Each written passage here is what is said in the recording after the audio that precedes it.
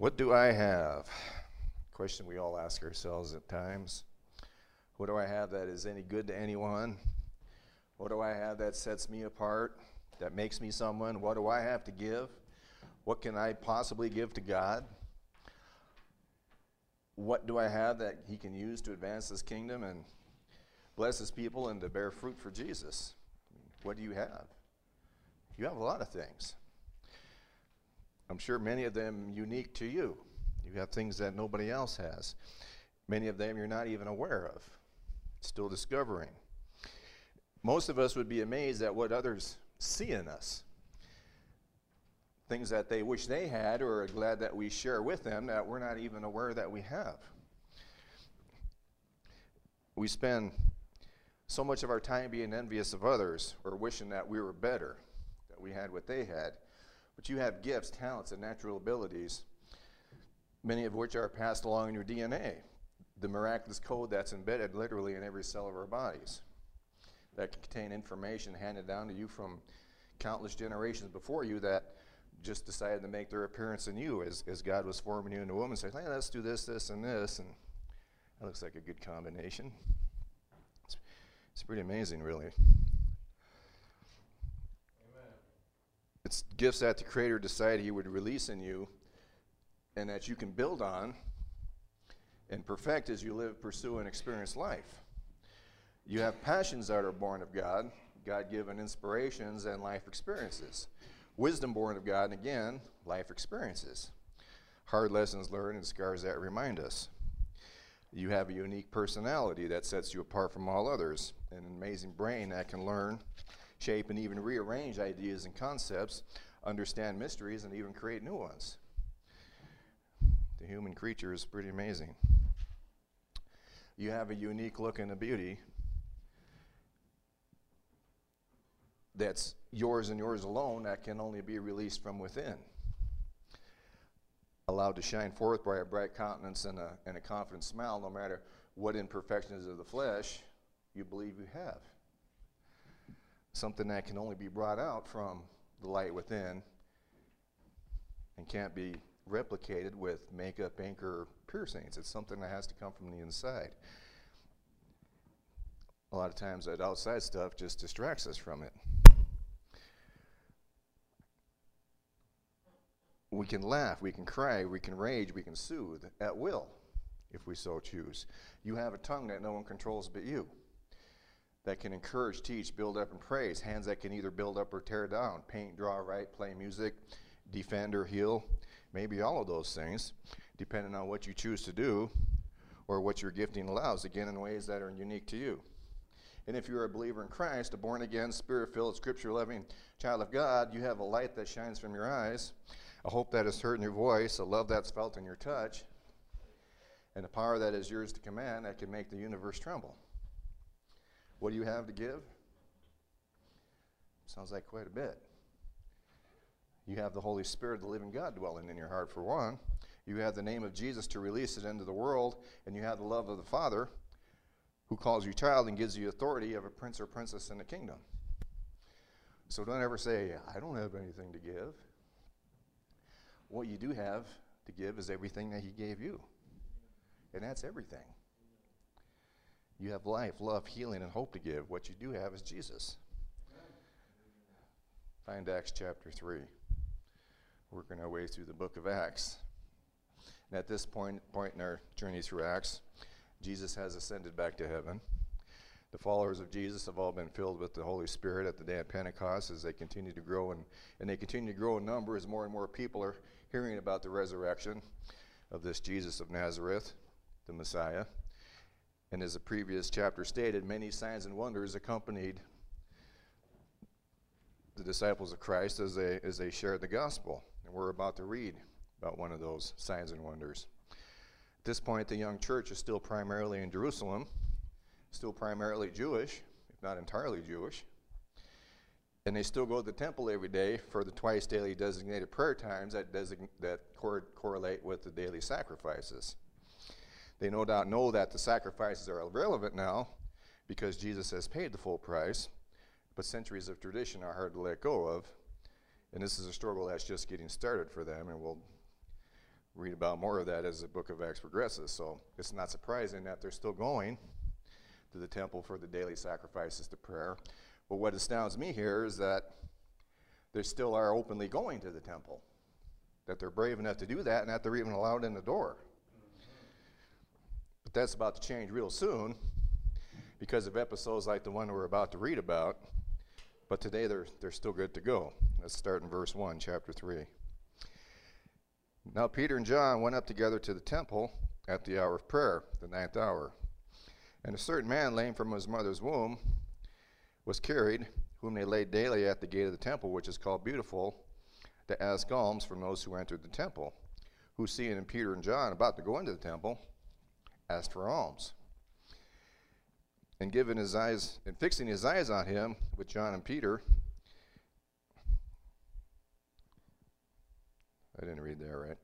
Verse 4, and fixing his eyes on him with John, Peter said, "Look at us." So he gave them his attention, expecting to receive something from them. Then Peter said, "Silver and gold I do not have, but what I have I give to you. In the name of Jesus Christ of Nazareth, rise up and walk." And he took him by the right hand and lifted him up, and immediately his feet and ankle bones received strength. So he, leaping up, stood and walked and entered the temple with them, walking, leaping, and praising God. And the people saw him walking and praising God.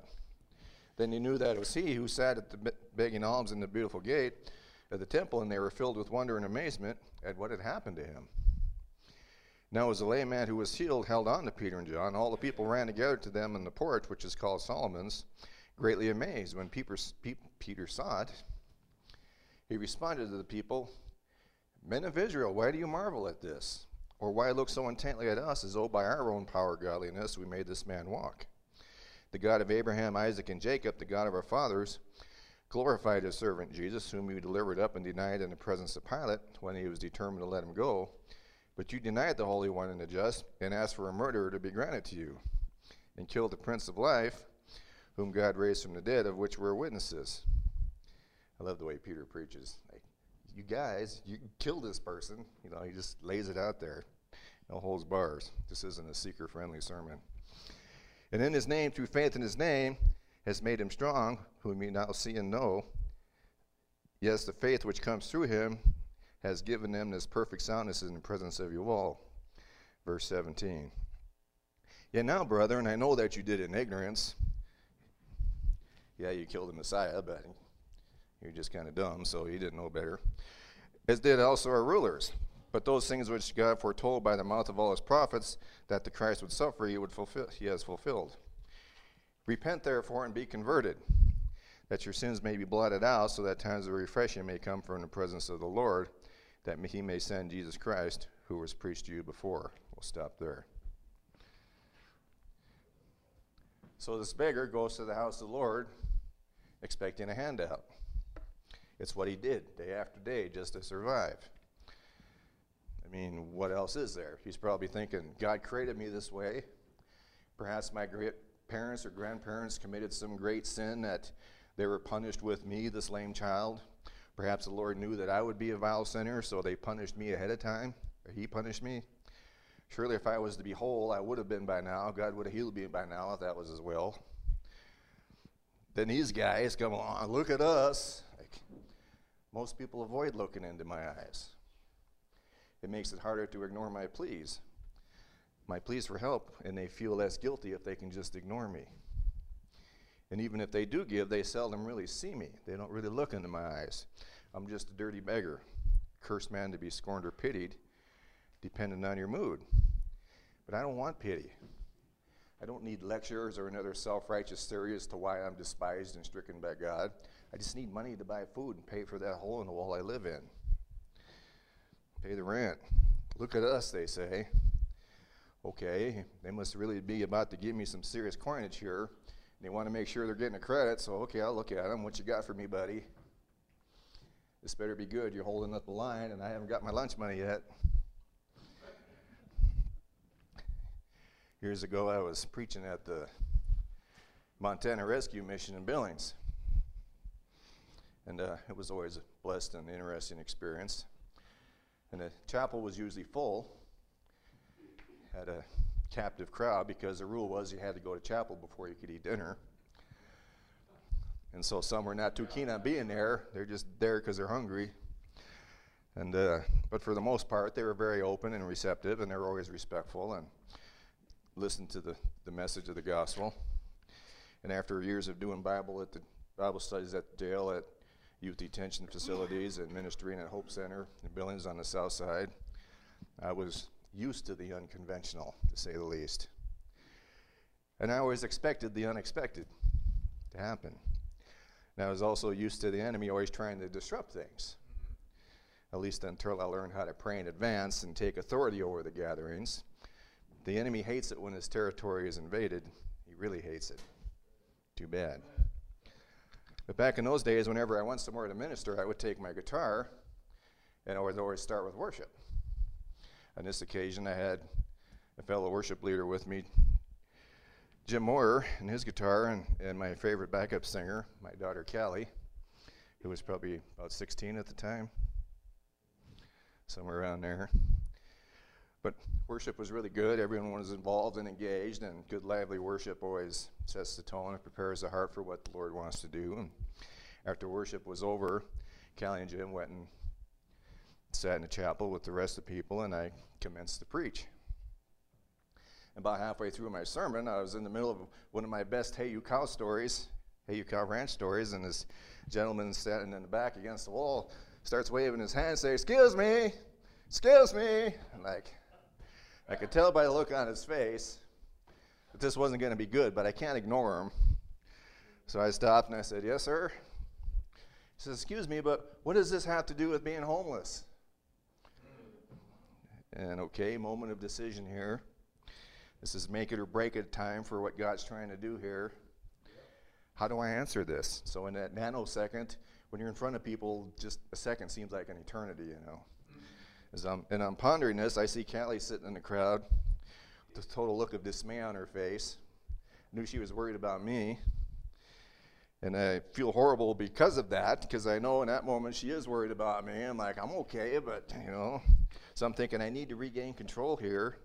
Assure Callie that I am okay, that I'm not rattled. At the same time, give this guy an answer that will satisfy him, not just him, but everybody here. So I can continue the message and allow God to move amongst these hurting people.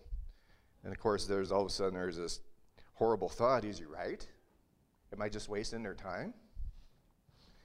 And before I could come up with an appropriate response, several people in the room turned around and started giving this guy the what for, saying, we want to hear, and various forms of, he's giving us what we need, and to carry on and not give up hope. And the man continued to grumble, so he was warned by, I think it was one of the staff, to shut up or get out. And I don't really remember if the guy left or not, but I know the enemy did, and order was restored, and everyone turned their attention back to me, and one of the ladies sitting in the front row says, come on, we want to hear the story. And people agreed, so I finished the story and the message and told them about the Father's love for them, how Jesus paid the price and opened the way to him, and invited everyone who wanted to receive Jesus as Lord to do so. Several people prayed the sinner's prayer. And afterwards, many came up as usual, what usually happened there, and thanked me for being there and giving them hope and asked me to pray for them. Now, I couldn't fix their homelessness in that instant. It wasn't there to give everybody gets a new house. This isn't the Oprah Winfrey show. You know, I didn't even have a house of my own at that time. We were renting because it's a long story, but I was giving what I had. I was giving truth. I was giving hope. I was giving the Word of God. I was giving Jesus. I was giving him the good news. And in reality, I was fixing their much larger homelessness issue, which was where were they going to spend eternity? Where is your eternal home? I was inviting them to come live in the Father's house. And that was what I had. That's what was given to me. And I was just offering to share it with others, that hope, that eternal home. I had been delivered from addictions, given hope and emotional healing, love, joy, and peace, and I wanted others to have that. And I'm still giving it away. What I have, I give to you. I'm not sure I even had any money in my pocket at that time. I was pretty broke back then. But I didn't care. Jesus always made sure me and my family were taken care of. We had enough. because we trusted him and didn't seek our own kingdom first. We sought his kingdom. We can only give of what we have, right? And we all have so much in Christ. We just need to recognize it. And that's what Peter and John are doing here, sharing what was important in that moment. Sure, my friend, I could give you a coin or two if I had them, but what would it really accomplish? What I can do for you is so much grander, so much more impactful. I can give you back your dignity. I can make you whole. I can ensure that you'll always have a home to look forward to with the Father who loves you. And just to prove it into everyone here, get up and walk. Jesus was working with the apostles just as he promised he would on the day he ascended back to heaven to affirm and confirm his presence and his power to heal and forgive. Now it was a lame man who was healed, held on to Peter.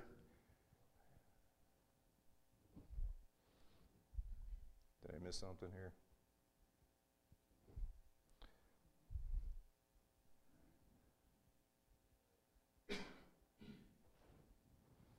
Okay, that's right. Now it was a lame man who was healed, held on to Peter and John, and all the people ran together to them in the porch, which is called Solomon's, and greatly amazed. Then Peter saw it, and he responded to his people. So everybody's rushing in to see what's going on here. All of a sudden, this lame man's jumping up and down and shouting, hallelujah. And many individual, why do you marvel at this? Or why look so intently at us as though it was by our own power or godliness that we made this man walk? Well, that night at the mission, I didn't invite any lame people to walk. I do believe I prayed for several people afterwards to be healed and delivered from various afflictions, addictions, and oppressions, as I always do. I just faithfully gave what I had. Prayed in Jesus' name for all of them, and they laid hands on those specifically who wanted more prayer. And I actually remember a lot of those requests because I was moved with the heart of Jesus and had a love and compassion for those people. And any healings or deliverances that may have come out of that, only they and God know. Because I'm not the one doing it. When I pray for someone and they're healed, it's not me doing it. When you pray for someone who's healed, it's not you doing it. God is doing it. Nor am I the one who deserves the credit. And that's what Peter and John are doing here. We're not taking the credit for this. Jesus did this. It was in his name. God healed through Christ. Sometimes we get to see the healings, and sometimes we don't. Either way, the results are from Jesus and up to Jesus. We just need to be faithful to pray, to speak, and give in Jesus' name, and the results are up to him. And in his name, through faith in his name, not faith that they're going to be healed. Oh, if I can just believe enough that you're going to be healed, you'll be healed. No, I believe in Jesus Christ who has the power to heal, and in his name, he can heal you. And he has made this man strong, whom you now see and know. Yes, the faith which comes through him, the faith which comes from Christ, and given him this perfect soundness in the presence of you all. Yeah. Jesus inspired Peter, hey, go heal this man. Speak healing to him. And it was in his name that the man was healed. Yeah. Peter was seeing the man through Jesus' eyes. He saw a man, a child of God, who needed him. And Peter and John were faithful to stop and speak to him for Jesus. And a miracle happened, followed by many others as many rushed to see what was going on and would end up hearing and believing in Christ. And Peter and John were quick to give Jesus all the glory and defer attention away from themselves. Men of Israel, why are you looking at us? We didn't do this. Jesus did this. We're not some kind of holy, super righteous men of faith. We're just fishermen from Galilee. But we follow Jesus. We have faith in him and in his name. So they point out at that, it's your God, the God of Abraham, Isaac, and Jacob, the God of your fathers, who healed this man through his son, whom you crucified, by the way, but we'll get past that. All they did was speak in faith. And a perfect soundness was given as a result, a soundness of body, soul, and mind. So often we're hesitant to pray for people, any kind of prayer that would require a real move of the Spirit, because we're afraid that our prayer won't work and we'll be seen as unfaithful failures. Or we'll feel like it's somehow totally dependent on our faith or our ability to somehow conjure up the miracle power to effect healing, peace, or release in the person being prayed for. And some things, I'm like that too. To tell a person in a wheelchair to stand up, to me, that's pretty intimidating. And I don't know that the Lord has asked me to do that.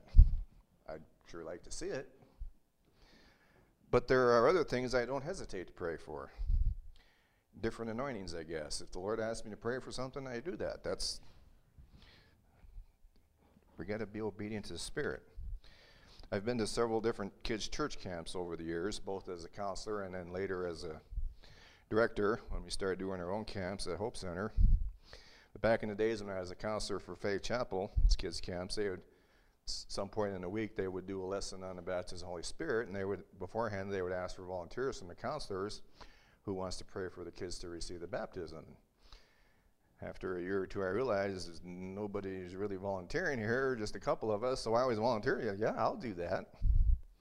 Love to do that. Because I soon realized that, like I said, people were hesitant because they think that they have to somehow pray the perfect prayer or somehow muster up the Spirit for them. No, it's just you laying your hands on someone and saying, fill them with the Holy Spirit. It's entirely up to the Holy Spirit to do that.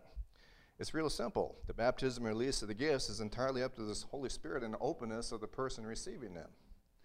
We just do it in Jesus' name. And because children have the childlike faith of children, imagine that, they always receive it, along with prayer language. They haven't been convinced yet that it's evil or from the devil or it can't happen. That's why Jesus said we all had to have faith like children. The point is, we can't be afraid to give of what the Lord has given us. You have so much more than you think you do. And don't be afraid to ask for more. Jesus' well never runs dry. In fact, the best way to get more is to keep giving it away. And this works for everything the Lord gives us. And so this poor beggar is sitting there begging for money and probably saying the same old prayer he's prayed 1,000 times. Lord, have mercy on me. Set me free from this miserable existence somehow. Alms for the poor. Well, at least I have a prime location. You got to get up pretty early to get this corner. It's a good thing I have good friends to carry me here. And I wish I wasn't so helpless. I'd like to do something for those guys that get me here every day, for their kindness over all the years. A certain man lame from his mother's womb was carried, whom they laid daily at the gate of the temple, which is called Beautiful, to ask for alms for those who enter the temple. In case you don't know, alms just means giving money to the poor. I remember the first time I saw that on a sign in church, like, what is alms? Nobody uses that word. Where was I? To ask for alms from those who entered the temple, who seeing Peter and John about to go into the temple, ask for alms. He's thinking, here comes those Jesus people again. I'm sure this wasn't the first time Peter and John had passed this guy. They said that as was their custom, this guy was there every day. So he sees these guys. Yeah, here they come. Here comes those Jesus guys. Surely these shysters have a lot of money. I mean, there's stories going around that everybody who believes in Jesus sold everything they own and they give it to these guys. So they got to have a pile of money, right? So maybe today they're finally going to cough up some money. Look at us. Okay, here it comes. What are you going to give me? The man reaches out his hand to receive. But instead of getting silver or gold, he hears, silver and gold have I none. Like, what? Are you kidding me? But what I have I give to you. Like, there's nothing in your hand, dude. Is this some kind of joke? This beggar was from California. That's the way he talks like that. Come on, dude. But he sees Peter's hand extend to him empty, and he hears, rise and walk. Rise and walk. Hey, wait a minute. Without thinking, his hand reaches out, and he grasps Peter's hand and discovers that his hand is anything but empty. What's that feeling? I feel a warmth going through my arm and clear down into my toes. A power coming through me. I feel strength. I feel like standing. I can walk. I could just leap for joy. Hey, I can. So he starts jumping up and down, Thank you, thank you, thank you. Praise the Lord, hallelujah. And you say Jesus did this? Where do I sign up? Hey, everyone, God healed me in Jesus' name. So leaping up, he stood and walked and entered the temple. Walking, leaping, and praising God. Caused no small stir, I'm sure. And all the people saw him walking and praising God. He's thinking, God loves me. God has not forgotten me. He's not forsaken me. And now I know how I can repay my friends. I can give them Jesus too. Maybe enough money for a new computer. No, he didn't have that yet. So this poor beggar was now one of the richest people in Jerusalem. And he was going to share his riches with everyone. He had riches of the Spirit. Well, as you can imagine, this did cause no small stir, and Peter and John now had the full attention of everyone in the temple. And once again, the Holy Spirit has done a work that draws attention to Jesus so the kingdom could be advanced. Just in time to advance the slide. Now as a layman who was healed held on to Peter and John, all the people ran together to them in the porch, which is called Solomon's, greatly amazed. And when Peter saw it, he responded to the people, skipping ahead to the good part of the sermon, repent and be baptized, therefore. No, that's the earlier sermon. Repent, therefore, and be converted, that your sins may be blotted out, so that times of refreshing may come from the presence of the Lord, that he may send Jesus Christ, who was preached to you before. You guys have been hearing about this Jesus. Are you ready to believe yet? Hey, look at this guy.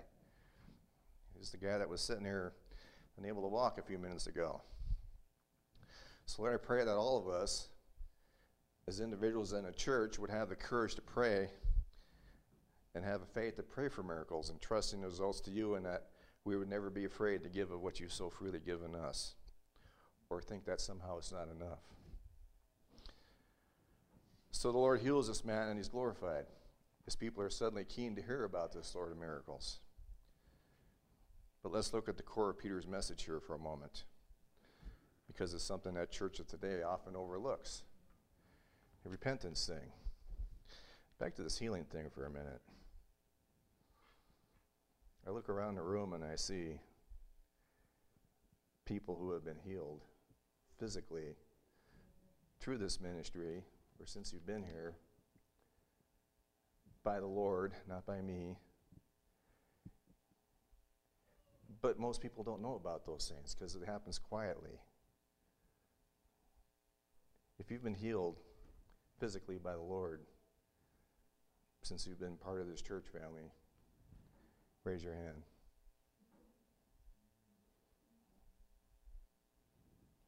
Emotionally, spiritually, I think that's even more important. There's a bunch of us.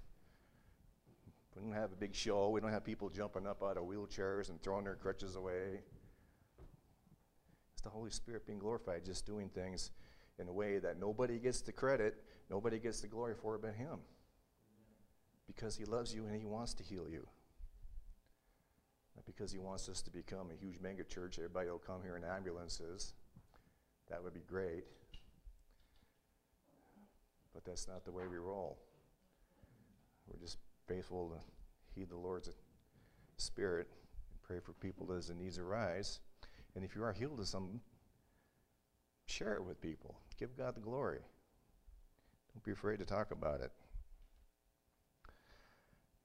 So this repentance thing Peter's talking about, the core of his message here, something the church likes to ignore these days. Everybody's just great and wonderful, and you're all forgiven. Have a great day. See you next week. Repent therefore and be converted, that your sins may be blotted out, so that times of refreshing may come from the presence of the Lord. How often do we moan and complain about how weary we are, how helpless and downtrodden we feel? Lord, why don't I feel the joy of my salvation like I used to? Why did I just say that like I'm a Southerner? It's my speech impediment. Why don't I feel inspired to give like Peter and John give? Well, is there repentance involved in your walk with the Lord? Is there something in the way of this happening? Or are you just presuming on grace? Always presuming and never turning away from the things that you need grace for.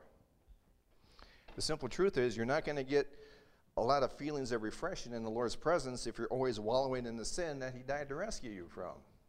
Amen. Turn from the lust of the flesh and the distractions that bind and blind, and turn to the one who can set you free.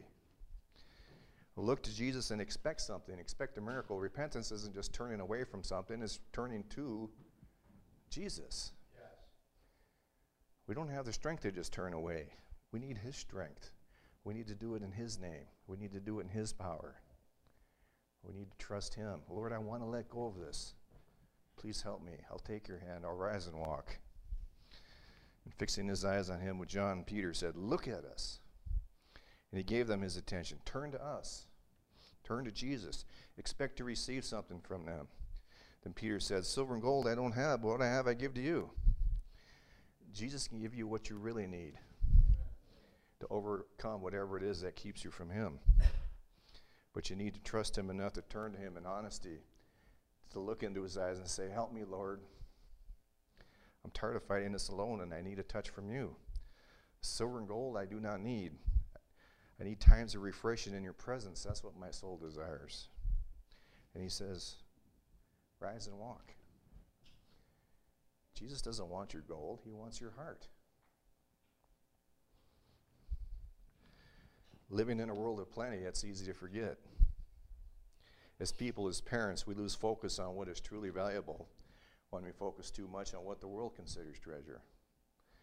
There's an old story about Thomas Aquinas, I don't know how you say his name, 13th century priest, friar, and philosopher. Friar is a Catholic thing. It doesn't mean he cooked chicken. But he visits, apparently he's pretty up there in the Catholic Church, and he goes and visits Pope Innocent one day. Pope Innocent II, as the Pope happens to be counting out a large sum of money to somebody. And he says, you see, Thomas, says the Pope, the church can no longer say, silver and gold have I none. And Thomas quotes back, well, true, Holy Father, but neither can she say, rise up and walk. Was the church richer when it had no silver and gold, when it had nothing to offer but Jesus, and nothing to gain but forever? Are our families richer when we have nothing to offer our kids but our hearts, our time, and our outstretched arms? Mothers, I hate to say it, but you're the worst. You love your kids and you want to give them everything. You want to be the world's greatest mom, and you judge yourself in that regard by looking at what you perceive of in other mothers as being great moms, being perfect moms, giving their kids everything they need to have a wonderful life. Like, why can't I be like that? Or maybe you judge by the standard of your own mother, who seemed to have it all together and made your childhood special. Here's the secret. Your mom had the same struggles. Those other mothers are having the same struggles. They're not perfect. Those mothers whose kids you deem to be so lucky and well-adjusted, they don't have perfect mothers either. They have the perfect mother for them. Your kids have the perfect mother for them. And your kids wouldn't want any other mother but you. And they see in you things that they love and appreciate and admire that you're blind to.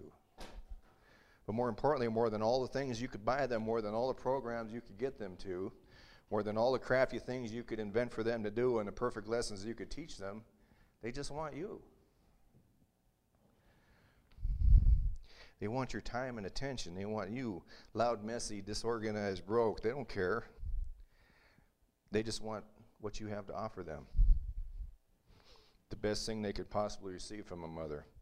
The things that you get from your Father in heaven.